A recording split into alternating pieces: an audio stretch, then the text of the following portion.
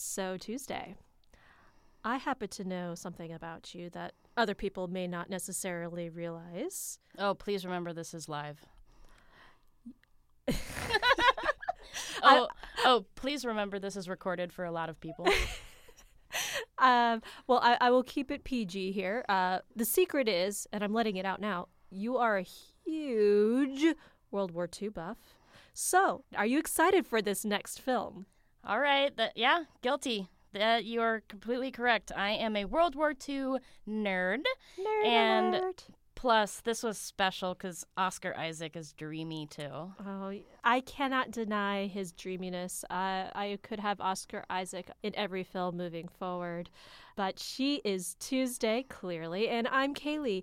And today on Whiskey and Popcorn, we are reviewing the new Chris Weitz film, Operation Finale.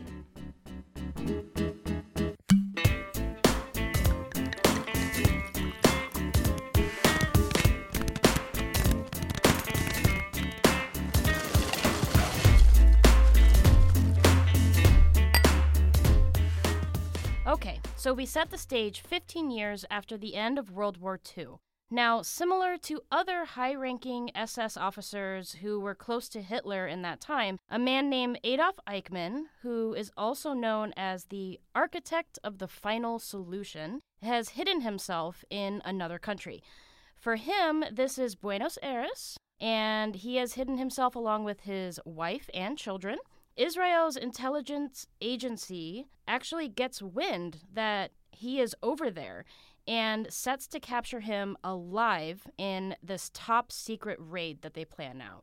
At the head of the team is Peter Malkin, played by Oscar Isaac, and it quickly becomes this high-stakes, almost cat-and-mouse game as local sympathizers are trying to actually rescue Eichmann from our intelligence agents officers, while the Israeli team is working to actually sneak him out of the country so he can stand trial in Israel. We actually have a quick clip here for you from the trailer.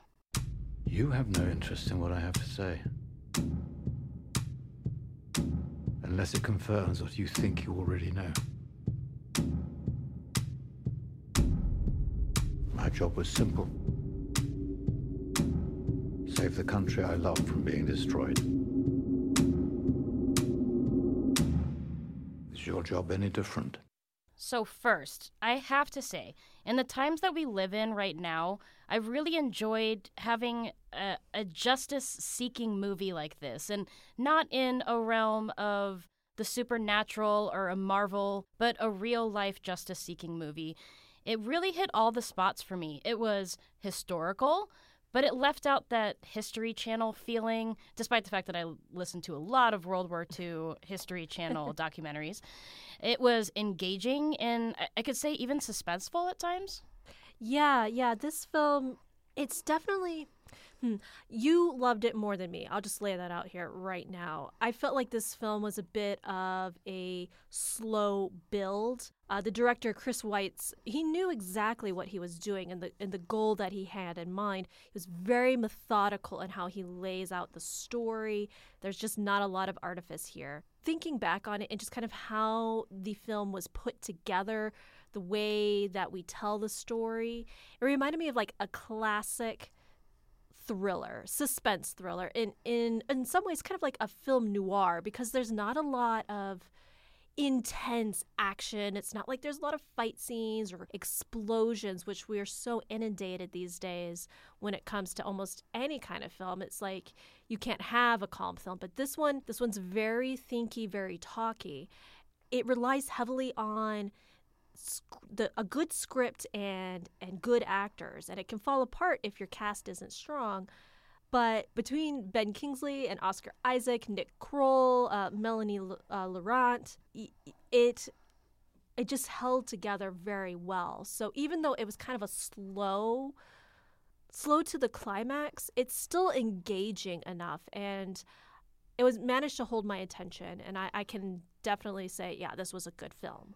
And maybe that's what I love about it is, me, my threshold for explosions and $14 million car chases are not. And maybe that's why I love it so much, is it played more on mind games. And speaking on that, really my favorite part of the film were the scenes with Kingsley and Isaac.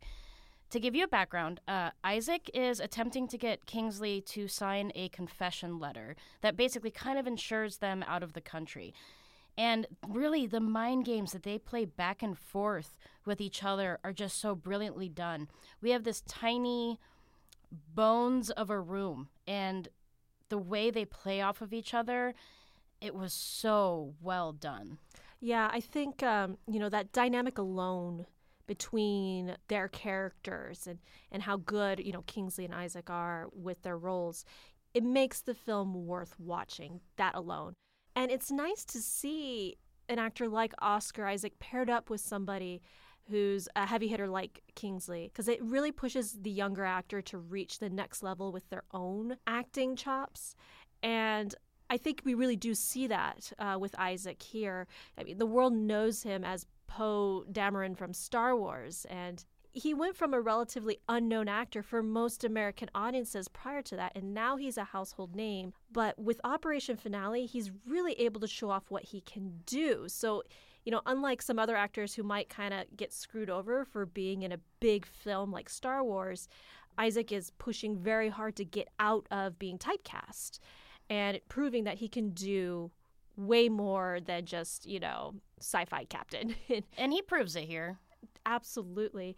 And, Ben Kingsley, like, what can I say? I mean, how can I add to his already amazing glory? What can I say that hasn't been said?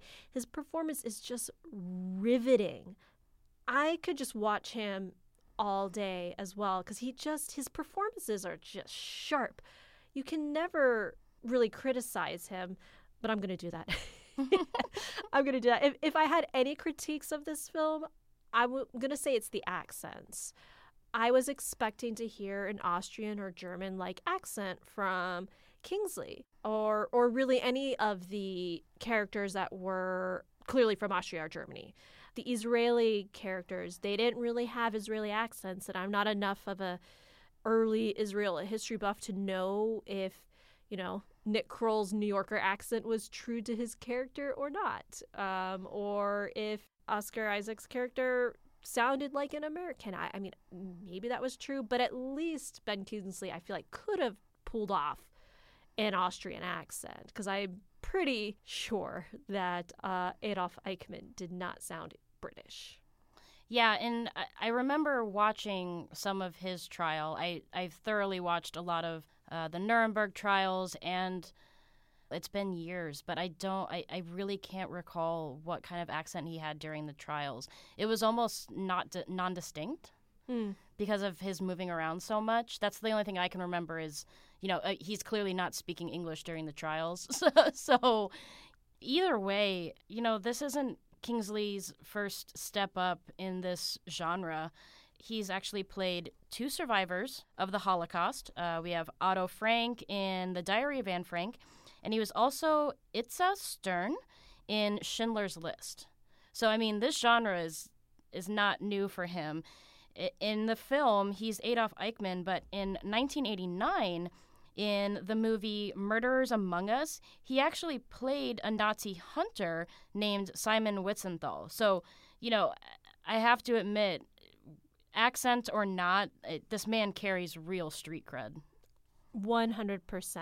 And, maybe people will rip apart my own critique for that. But like I said, I can watch Ben Kingsley perform in any role. He's just that good. Now, the other day, NPR actually released a fascinating interview with Ben Kingsley. We shared it on our Facebook page, and we will have it connected to this podcast as well on our website. And Kingsley really dives into what it's like to get into character when your character is someone that we see as an embodiment of just pure evil. Yeah, it's really fascinating. And I also think it's interesting to hear the British way of approaching a role versus the American way, because I think in his interview it really comes through that they do character acting and acting, whereas like the American way of acting is very method, where you become that character. That's not really the British way of acting. And Not that they discuss that in the interview, but if you listen to it and how he describes getting into the role, or rather not getting into the role, you can hear the differences there. So just a wonderful interview. Highly recommend you guys listen to it. And for all we know, that could be Kingsley's pure, like, self-preservation, having to play such a evil man. Before we wrap up this review, there's one more thing I wanted to touch upon, and that's actually the costuming and set dressing. This story is set in the 1960s, and really the costume and set designers just knocked the ball out of the park with all of the design, from the clothes to the vehicles to even the glasses that Kingsley's character wears. It really felt like we were stepping back in time. And in some ways, I almost felt like this film was made in the 1960s. It just kind of had that feel, kind of going back again to the old school way of telling a thriller story or film noir. It kind of harkened back to another age, really. You know, I'm glad you touched on that. Whenever I see amazing set design and costuming, especially in an era-based film, I sometimes forget to comment on it. Especially with World War II movies, I always think in the back of my mind, what kind of warehouse do you keep hundreds of Nazi uniforms for a movie and make it seem normal? Do you just label it World War II memorabilia and hide it? How do you order these kinds of things to be made without making people cringe? It is fascinating, and it probably depends on each production, because sometimes they'll just make them from scratch, and maybe other times they actually have a warehouse of set design and clothing. Yeah, it's like, hey, we need 50 SS uniforms, and it's like, you need what? That always just fascinated me. But I'd love to know if any of you guys have that background and know what kind of goes into that, where you need that kind of costuming, and what does that look like? That's it for our review on Operation Finale. Clearly, we highly recommend that you see it.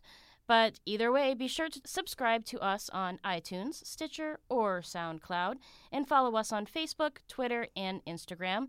All you have to do is search Whiskey and Popcorn. And for those of you who are actually here in Phoenix, where we're based, make sure you mark your calendars. There's a film festival coming up, Desperado, which is Phoenix's own LGBT film festival. We'll have some coverage coming out here shortly with that, and with our partnership with Echo Magazine. The film festival is September 28th through the 30th. And we'll see you at the movies. Thanks for listening.